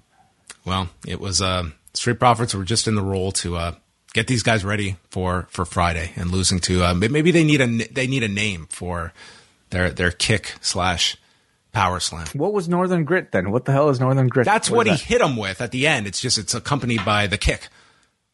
Oh, okay. So it's like a special. He just didn't win too many matches with it, so not the most well remembered move. Northern Grit. Even more Northern Grit. Yes. Okay. Megan Morant interviews Papi Jefe, Rey Mysterio. And he said he could have stopped all of this if only he had known the resentment Dom was harboring. He says Edge is sidelined, but he's not out of the fight. He's kind of out of the fight. He's off television. He's hurt. He's kind of out of the fight. He might be at home. He might be, like, tweeting support. He's figuring out this QR code and stuff. He's too busy with Sheriff Copeland. Yeah. He hopes that Dominic finds a way back to their family. I will never give up on my son. And then he looks into the camera. Everything I've ever done in my life is for you. The opportunities that I never had, and for you to carry the legacy, but only if you want it. And then Riddle walks in doing his stoner routine that just felt so out of place here, as his father's like, you know, it's like he's like pleading to the capturers of his son, like, that have taken him hostage. And Riddle's like, hey, dude, we're going to get some sweet vengeance. Sweet vengeance with young Dom. You feel me, bro? And then Ray comes, okay, bro. So sound like a fool here. So, yeah.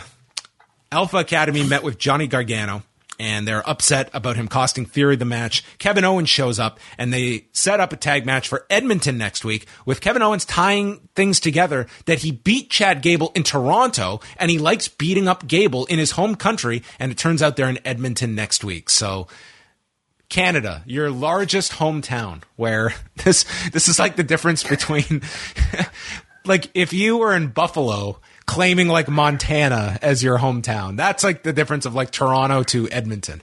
Geography. For the guy who's from, Quebec. Yes, it is true. But I'd be lying if I said that, being from Toronto, I didn't feel a kinship with Brett or, the Hart family. Just like, even though they were like way further than somebody from New York, for instance. Wait, you were born in Scarborough, and I feel there's a distance between I was born in Hong Kong, actually, so I actually that's true. Never mind. Shouldn't feel great about any of these guys. Who's my representative? Ho Ho Lun. I've got Ho Ho. Yeah, okay. So you've got Ho Ho Lun. He's pretty cool. Anyway, so this is Owens and Gargano teaming up as a pair, and I think the deep internet researchers will have recognized that these two were once a team known as the Panda Express because they have a shared love of pandas. I believe in AIW, even though I believe they never actually teamed up in ring, so they're picking that back up. We're going to see a reunion of the Panda Express, and I look forward to seeing like not just in ring what they can do, but like they seem to have like a very witty rapport backstage. So like their personalities mixing together, I'm quite looking forward to. Yeah. I'm just trying to imagine like the AIW contingent that shows up in Edmonton next week.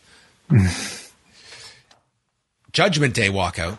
They explain that Edge has a grade 2 MCL strain. Grade 2. And they don't know when he's going to be back. So Judgment Day cuts a promo. Rhea says they run Raw. No one's going to stop them. Now that Dominic is with us. Now that he's all man. And Balor and Priest, they put over Dominic. They love this guy. And then they make fun of Edge sitting on his mountain of omnipotence, which I thought was a great line to bring that one back. And even Rhea laughs and says, even I didn't know what he was talking about with that. And she says that Poppy is very proud of you. Thank you. Thank you, Rhea. And now... So Rhea is Poppy? Yeah. That's what Dominic... Isn't... that's what Rhea said. Rhea said, Poppy is very proud of you. And then Dominic said, thank you. But then later, Dominic referred to her backstage as mommy. Well, she's a single parent, clearly, playing both roles, which is very modern. Okay. Gender neutral roles, cool. So, dude, Dominic, they just drowned him out with booze. And he's not the loudest talker to begin with. Balor's even or Ripley was, talk to the people at the far end of the arena.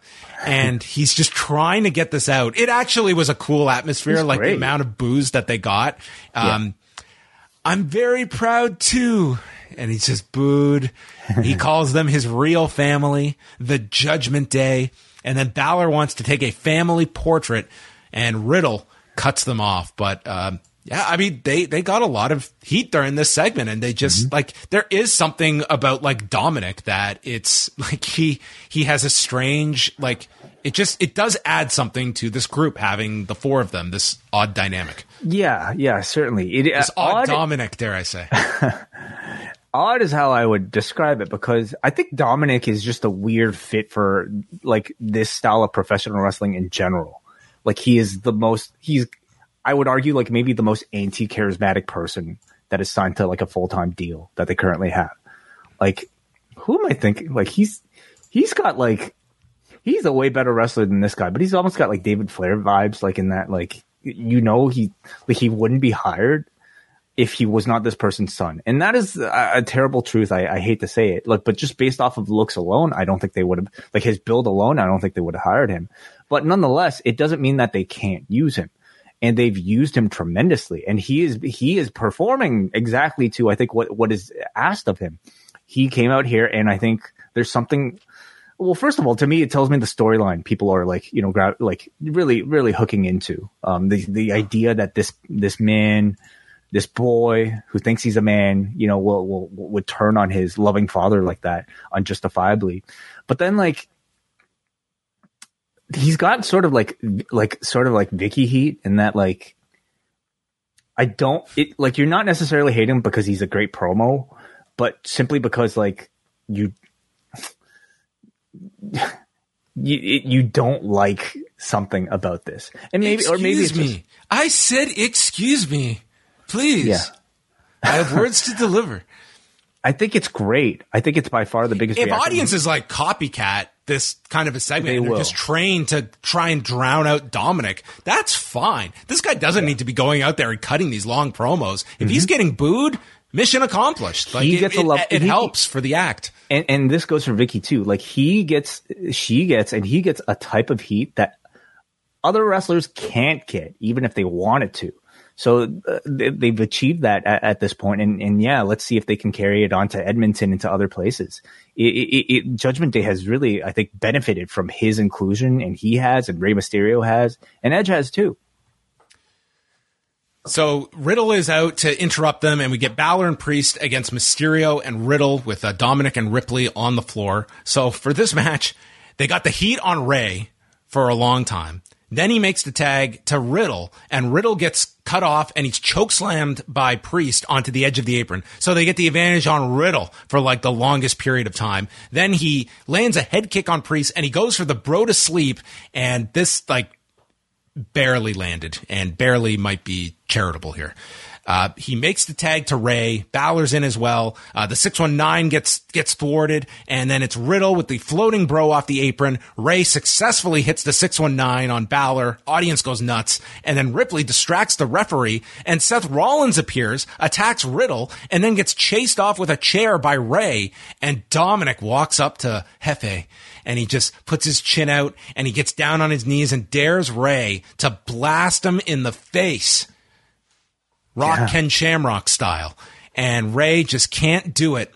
And Dominic just smiles as Rey runs into the ring, into a sling blade. He's hit with a South of Heaven and coup de grace. Balor pins Rey in 17 minutes and 5 seconds. And the Judgment Day have a big group hug at the end. Not enough hugs among all these groups that we have in professional wrestling, but heels hug. Yeah, this was like 30 minutes of the Judgment Day altogether with the promo and match afterwards with a bunch of commercials thrown in there too. But the audience got really hot by the end with from 619 onward. Mm-hmm. I continue to, the wrestling is good, but to me, like what continues to stand out is all the story stuff involving Dominic, and the spot that they crafted for him here I thought was pretty good. There was like something like about it that felt very much like it was like Eddie Guerrero of him, daring Rey, kneeling down to get to Rey's level, which is insulting in itself, and then daring Rey to, hit him in the jaw with like this sort of like smirk on his face. So slowly but surely, like the, transformation continues for Dominic, and it's been fun to see. There's a pull apart backstage between Rollins and Riddle, and now Rollins is fine. I'll accept your rematch. So his breaking point was him getting involved in the match, not the other way around, it looks like. So Riddle calls for a fight pit match at Extreme Rules, and the announcers, this part, maybe this is a little nitpicky, but they come back and they were like, he's going to have a fight pit match with Riddle. He used to fight for a living. It's like, what am I watching? What is he doing now? Like, this is one line where I understand where you're coming from, but it makes absolutely no sense in the context of this pro wrestling match. He used to fight for a living. Why would Rollins pick this match with Riddle?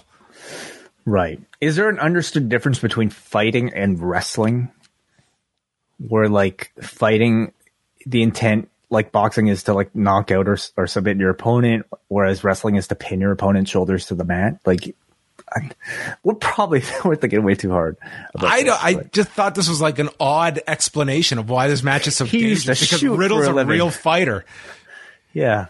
I mean, what are you going to do? Like they branded. These are going to be live rounds. We're going to see some live rounds. Well, listen, they've already branded this thing as Fight Pit, and you're not really going to get around that too much. Maybe Rollins is going to insist on drug testing beforehand and see if there's any marijuana in his system. Have to enter USADA for how long? 9 months before entering this Fight Pit. Yeah, There should have been a build up for Extreme Rules next year. You got to weigh in and everything. Yeah. I think it's cool. And this, by the way, was the other thing I remembered, or I was referencing Triple H bringing back from NXT, the fight pit. Yeah. So maybe the Hacker is next. Solomon Crow is coming back next. He's bringing back everything from NXT. But, the announcers are speaking as if everybody knows what a fight pit is. And I venture to guess, like, a good portion of the audience, yes, watched everything NXT. But, I mean, I would say maybe even a majority have no idea. Never saw the fight pit matches from Riddle. So they'll probably explain it next week, I guess. Or not, and half your audience can tune in thinking that Riddle's going to interview him on Piper's Pit. Fight pit. Okay. Miz TV, The Miz and Tommaso Ciampa are in the ring. Miz says he's the victim of a deranged madman who crossed the line stepping into his home, and he explained that Loomis entered the home, drew a picture of his family, left it on the coffee table, and then left. They made it very clear that Dexter Loomis didn't do any harm to his family. He just did the simple faux pas of breaking and entering. Yeah. So you can still cheer for him, everybody. I mean, all he did was, commit a criminal offense on camera that led to no charges. Probably did traumatize his children. And traumatized Miz forever. Because a few days ago it was his daughter's 3rd birthday and she had a Minions themed party, and he was so worried one of them was Dexter Loomis, he punched a Minion. Yeah. Has Max worked up to the Minions movies yet? No, we're not at Minions yet. But I thought this would have been a hilarious bit if they had just recreated this Minions party. And then it turns out like you've got all these minions, and then there is Midian in the middle who gets punched. He would have hired. You think the Miz and Maurice would have hired Midian to play a minion at Midian, a 3-year-old's Minions party? Okay. Well, what is the man doing? Dennis Knight. Yeah. What is he doing? Well, the last I saw him, he showed up at table for 3 late, and they just kept it in there. He shows up late, right at the end of the show, with the Undertaker and all of his crew, and and Dennis Knight's wearing a mask, and they're explaining we're in Florida, no one wears those. This is in 2020, and they leave this in the final copy of Table for 3. That pandemic. That COVID. Anyway. How do we get on these tangents? This is why this show is at an hour and 25 minutes. Yeah, it's fine. Dexter Loomis is called out by The Miz, and then we see this giant hunting knife that just slices through the ring, and he cuts it, and then it's just this long wait for The Miz, who's like standing there, and we're just waiting for like the punchline, and then finally Loomis pops up and he tries to pull Ciampa into hell, because that's underneath the ring in wrestling is hell, and Ciampa and Miz escape doom. And Ciampa fights him off with a microphone, and that's how this ends with them being saved. Yeah. I don't think you and I are like the best judges of how, like, what barometer this Dexter Loomis Miz stuff is. I don't know, working at, because I think I've hated it from the beginning. I don't know about you, John. Like I've certainly had enough by this point where they're in the same like show where they're, I think, trying really hard to like, continue to tell some, I would say, like relatively interesting, like spooky shit with Bray Wyatt possibly here. They're doing like cartoonish spooky shit with Loomis, and it just doesn't like, I know like Raw and WWE in general often ventures to camp as like sort of like, I don't know, like an embraced part of the variety show. This just does not feel like it has a place in a current like type of WWE Raw that I'm holding to a much higher standard now than I'm used to. Like this feels like it belongs in your Saturday night or Saturday morning cartoon show. We do this on Main Event. I think it'd be fun to have a show full of like Dexter Loomis, wackiness on Main Event or something.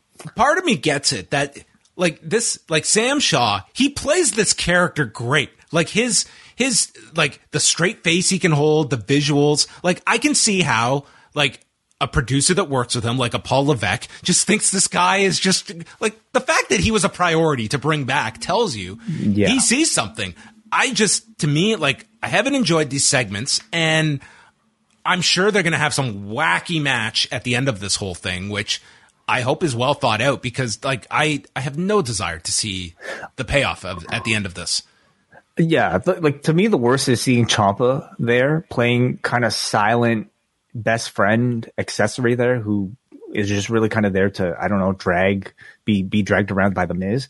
I mean, Ciampa is somebody that I'm fully confident that, like, you know, Hunter has big plans for, and I don't think he'll mess. This guy was out in Harley Race's robe a month ago, and this is the so to see him reduced to sort of like a side character in a comedy storyline is kind of disheartening. But fuck, man, like he better have some big payoff for this, because I don't know why like you would do so well with all of it. Like Dominic Mysterio has a serious storyline, yet like we're, you know, woefully playing into camp here with Dexter Lumis and The Miz. Yes, so there you have it. But does have his fans, and we hear from all of them on Tuesdays. So there you have it. Next week, Alpha Academy against Owens and Gargano, the Panda Express, and Matt Riddle against Damian Priest for Edmonton, which is in Canada, which is where Kevin Owens is from. Thank you. Kevin Patrick interviews the Judgment Day. It's time to celebrate, and Dominic jokes about, wait, guys, I've got to go check on my father. Just kidding. Psych. And he's heard about the... Fooled ya. No, you know what the new thing is? I just learned this weekend. Tell me. Cap. Oh. Okay. Have you heard this? Yes. Yeah. Cap. It means lie. You're lying. No cap means that's the truth. Yeah. Yeah. Cap. That's one of the very few things I am up to speed on. Wow, I'm surprised. Which probably means it's passed us by at this point. I mean, I had no clue. Yes. So he's going to hang out with Damian Priest, the legendary partier, and he says, I have a new mommy now. So this is the dual role that Rhea Ripley holds with Dominic. Yeah. And she says, and mommy knows best. So mommy knows best. Listen, whatever sort of like, I don't know. I thought Hogan knew best, and that proved to be absolutely false. Yeah, he does not know best. Yeah. But I think whatever sort of like sexual tension that's going on between the two, like they're playing up for us, right? Like intentionally, wouldn't you say? Or am I just like twisted? I think if you're looking for it, I guess I don't get that vibe as much off of them. Like I see it as more as just like he's under her control. Like that's sort of like this Dominic. It's like he has been brainwashed by Rhea, and I guess you could go to like this. I just don't know many situations where you can get away with like, you know, dressing up in like all black pleather and calling each other mommy and poppy and like not be those relationships and have it be anything but sexual. But yeah, sure. Wrestling, maybe. We'll see where it goes.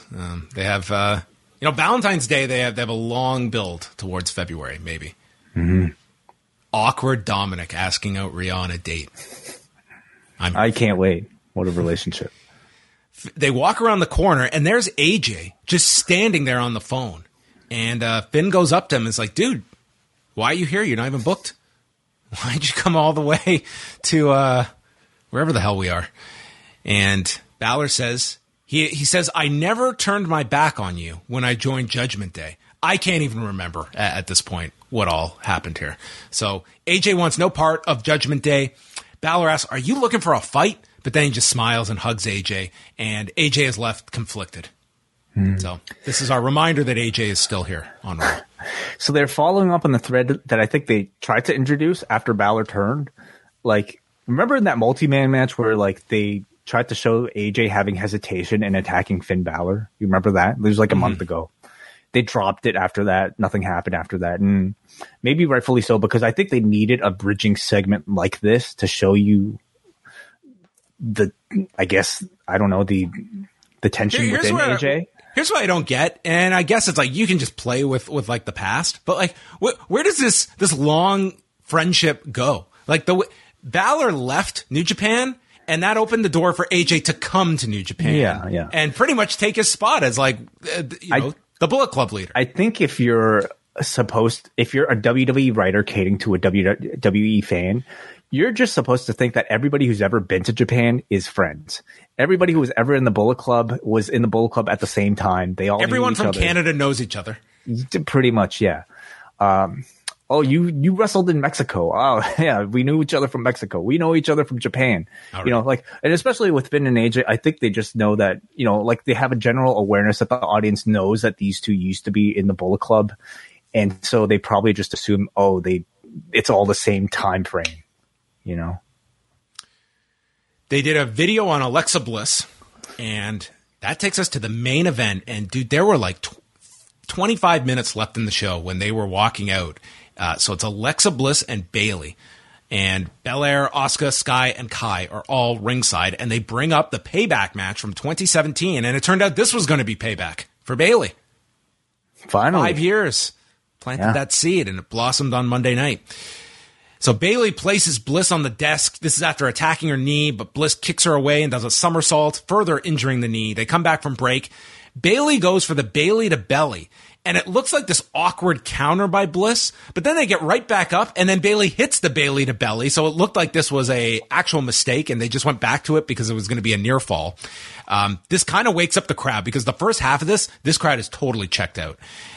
Bayley puts her feet on the ropes, and Belair knocks them off, and that prompts Damage Control to send Belair into the post. Asuka then misses the hip attack into the steps, and it's Bliss with the DDT. She climbs up for Twisted Bliss, but is knocked off by Io Sky, leading to the Rose Plant, and Bayley pinning her in 15:09. Damage Control continued to attack Asuka, including an assisted quebrada, with Sky wearing her title belt to land on her. Belair comes back, but she is also beaten down and hit with a Rose Plant as the crowd boos Damage Control, and Bayley announces she wants the title at Extreme Rules. And that ended Raw. The moonsault with the belt on you. Oh, okay. I'm surprised I haven't seen that more often. Who's that supposed to hurt? I mean, obviously the person taking it, but yeah, how does that work in belt logic? Because like sometimes guys would. Anyway, I'm overthinking it. Hey, I thought it was. I thought this was right? Too long, and I thought the crowd, they really did not respond to this until like near the end. I thought this would have been a significantly better match if Asuka was. Like this was like a big spot to end the show with. Like this is like 15 minutes plus entrances that I just felt like this was. I didn't think it was the greatest match. So they tried to set the story up here. I mean, number one, because it was, you know, a rematch from the last time in San Jose. And also like they're trying to tell a story of like Alexa getting back to her older self. Also in the match, the lights happen to flicker, and I think if you know WWE production, the lights never flicker without a reason. So couple that with like, you know, the fact that it was like Lily ringside watching and Alexa Bliss being in the ring might lead more to, you know, the guesswork that might be at play with this Bray Wyatt thing. So that might be the reason. Did the lights flickering lead to anything? Did it like not on this show? Yeah. Not on this show. All right. Well, they're not just flickering for no reason. No, I'm sure that was intentional. I totally missed that. So, I mean, it played no factor in the match for me. But that was fine. I just, you know, to close the show, I think the third hour is tough enough. And this just felt like a long match. Yeah. I mean, in another week without that sort of competition, I think you would have probably ended with Rollins versus Lashley, because now they actually do proper main events on Raw. And they probably thought this was the next best thing in terms of star power with Bayley, you know, in San Jose. But it's an uphill battle, you know, having a heel hometown person.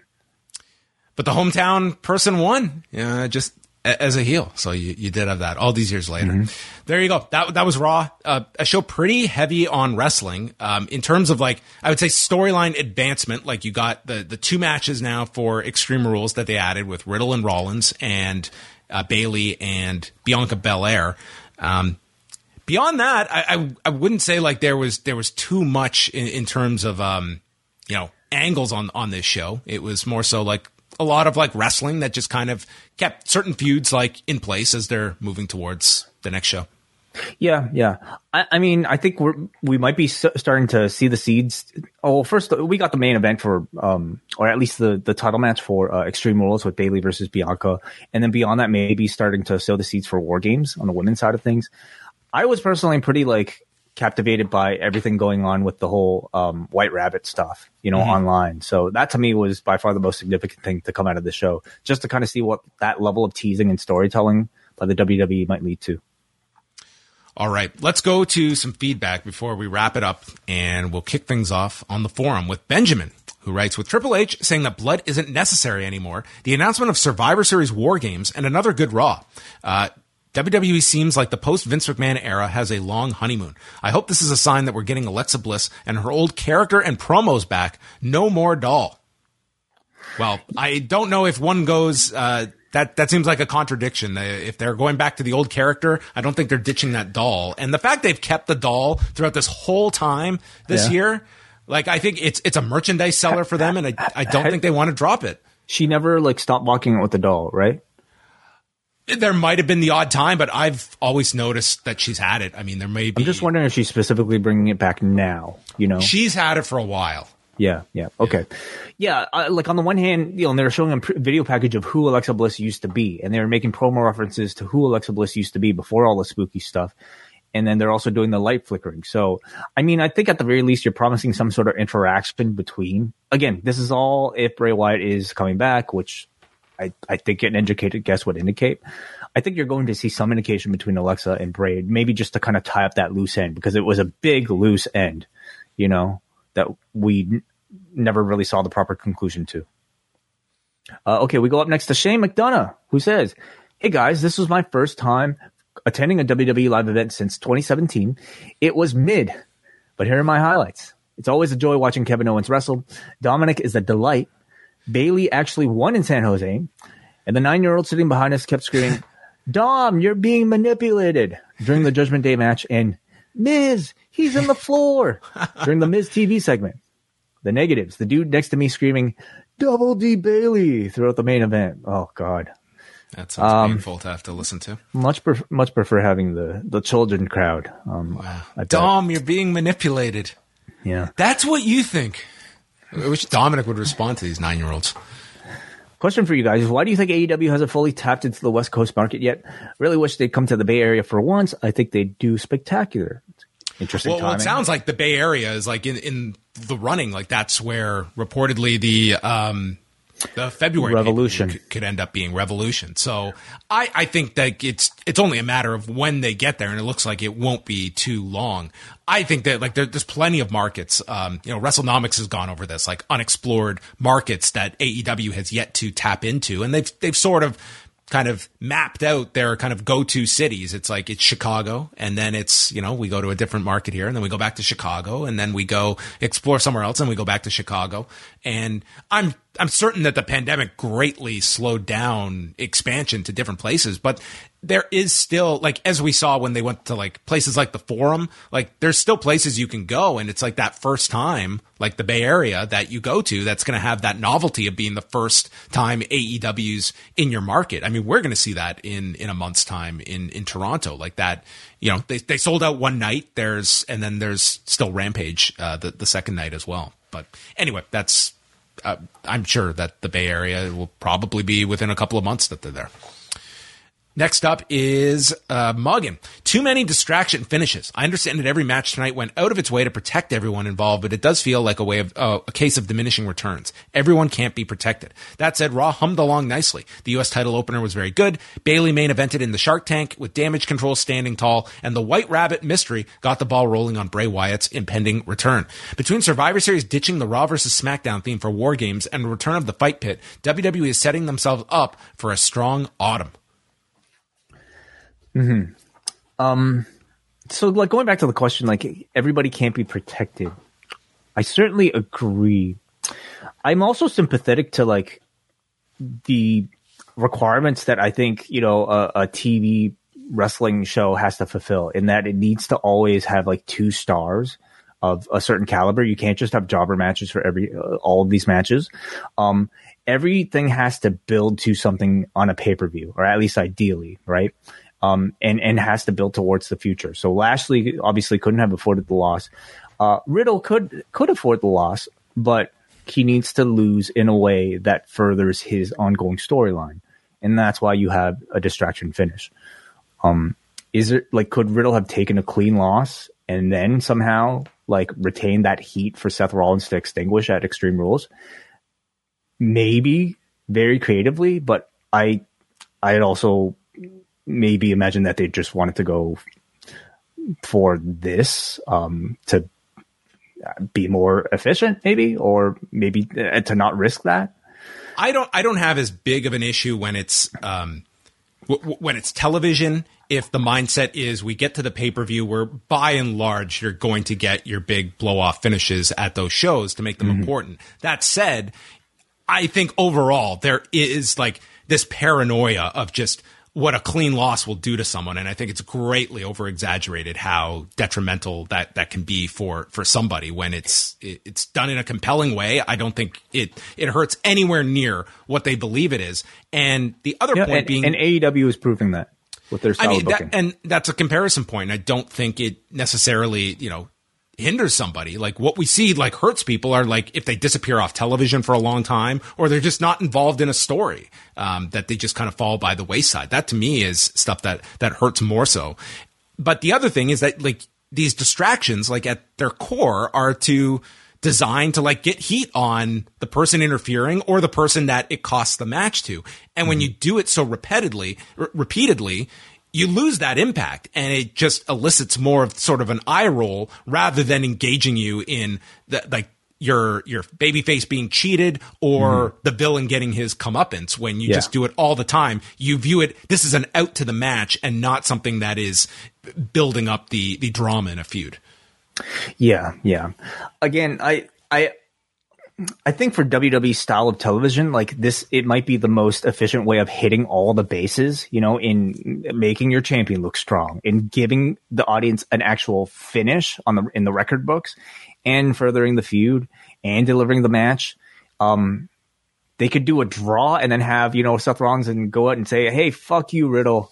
That could build heat too, but like it's just not the same, right? I mean, on this show, you had a winner and a loser in every match, but you also did have like distractions and run-ins in, I guess the only match they didn't have was Holland and Butch with the Street Profits. That was a clean ending, but everything else, like you did have people getting because the Profits don't have a program. Yeah. And they viewed that one as one that they could get away doing it. Yeah. There you go. Last one here is, I consider it more of a problem with just like the constant strive to like have all-star caliber like TV shows. Back when we had jobber matches, this wasn't an issue. But when the expectation now is to have 3 hours of like pay-per-view quality matches, sometimes you might not run into like a solution. Last word comes from Saeed from Vancouver. Didn't catch much of Raw except the last bits. I'm looking forward to seeing where Finn and Styles leads to. Good to see Bayley win in her hometown. And about the White Rabbit, I found it interesting that during the Hangman game, the first letters the Rabbit picked spelled out demon. All right. Oh, interesting. Okay. Well, then, I mean, that's another Bray Wyatt thing, isn't it? They have me hooked for Friday to see where this leads. Yes, so presumably you get your payoff on Friday. I'm kind of surprised, like, the other pieces of feedback did mention the White Rabbit stuff. So, like, at this point, I kind of, like, if you're maybe following Twitter, maybe you would have followed it more closely. But, like, how much of the audience didn't see it at all? Yeah, but you know what? This is one of those things where it's not a criticism. It's not a criticism. No, I'm just saying, like, that's the thing where you can do things like this and it can work on different levels. If you are someone that follows all of this, like it's a cool thing because you're doing all this guesswork and you're intrigued by the answer. And if you're someone that just tunes in on Friday and you're not following any of this and you get some big return, it works on that base level as well. This doesn't cut off your audience if you're into all this. It's just you can appreciate this and get into it in a deeper way or not. You can just tune in Friday and you get a cool return or some kind of angle. I'd argue it's catering to a section of your audience that has been craving for this sort of like stimulation for quite some time. And if anything, it might be bringing people back if they find themselves interested in this sort of like, scavenger hunt, mystery type of thing. Mm-hmm. So there you have it. In the Paul Levesque era, you need to understand QR codes and you've got to be paying attention to arguments in the background. That, yeah. And you also have to know how to Google cryptic tweets from 2 months ago and then navigate to the second search result to look up a forum thread from 15 years ago. Yes. It's just different flavors of ice cream. There's chocolate, there's vanilla, but it's all ice cream. I would say, like, it's well conveyed. Like, it's conveyed well enough that, like, if you're in for the ride, I think you'd be really into it. You know, like you'd be captivated by it. There are other examples with, like, people sometimes, like, kind of weaving this sort of storytelling in and it just being not effectively communicated and just being too confusing. So it's a good balance for me right now. Okay, we're going to sign off Tuesday night. Look out for Up Next with Braden, and he's going to be going through Up Next with guest Chris Wadler, I believe, is going to be joining him because Davey is off to he's off to New York. So check out that. And he'll be enjoying those $4 shot. What is it? $3 shots, $4 shots. Good Lord. Yes. He will be seeing White Rabbits by the end of Wednesday. Cheap Shots Bar and Restaurant at Queens, 3 p.m. on Wednesday for the Up Next Grand Slam pre-show. Yes. Drink responsibly if you're hanging out on Wednesday at Cheap Shots. And then Tuesday, we're also dropping Rewind Away. Starcade 1995. We'll go through the whole show. We'll try and make sense of it and go through all the news from that week to end off December of 1995 as we are turning the calendar into 1996, the Olympic year in Atlanta. Plenty happening in 1996. The world was at war with Japan, evidently. If you're watching this show, yes. The Japanese were taking over. Like Sonny Ono was going to buy WCW. Yeah, just like Japanese bought Madison Square Garden and what was the other Rockefeller Center? Is that it? All that and more coming up on Rewind Away for postwrestlingcafe.com members. All levels will get access to that show on Tuesday. So packed week. Check it all out here at postwrestling.com. And that is it. That concludes Rewind to Raw.